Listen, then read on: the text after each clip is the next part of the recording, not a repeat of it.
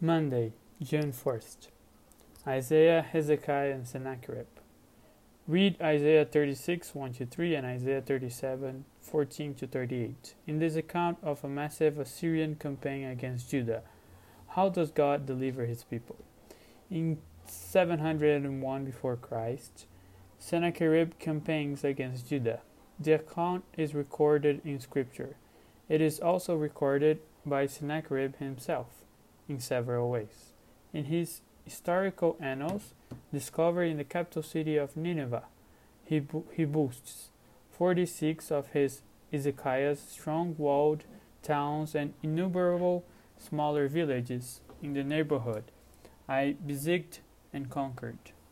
In Sennacherib's place at Nineveh, he celebrates his defeat of Judan, city of Lachish, by covering walls of a central room of the palace with relief descriptions of his siege and battle against the city. Recent excavations at Lachish have uncovered the massive destruction, debris of the city after it was burned by Sennacherib, but Jerusalem is miraculously spared. Sennacherib is able to boast only this. As for Hezekiah the Judean, I shut him in his city like a bird in a cage. There is no description of destroying Jerusalem, and no account of captives being taken into slavery. It is true that Jerusalem was besieged, but the Bible records that siege lasted for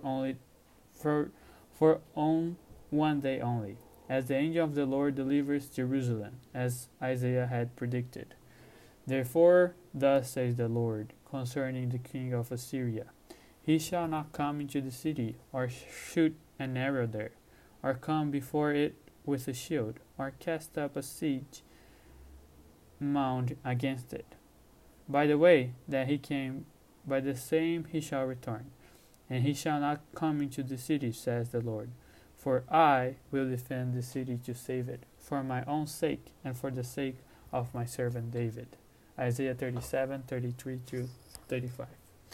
Interestingly, only Lachish is prominently depicted in Nineveh, the Assyrian capital. Jerusalem is not found on the palace walls. Sennacherib could boast only his defeat on Lachish.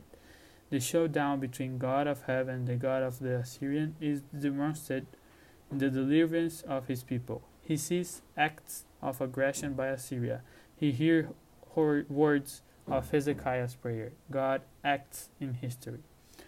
How can you remember that the God who so miraculously delivered Israel at this time and place, it is the same God whom you pray to, rely on, and trust in today?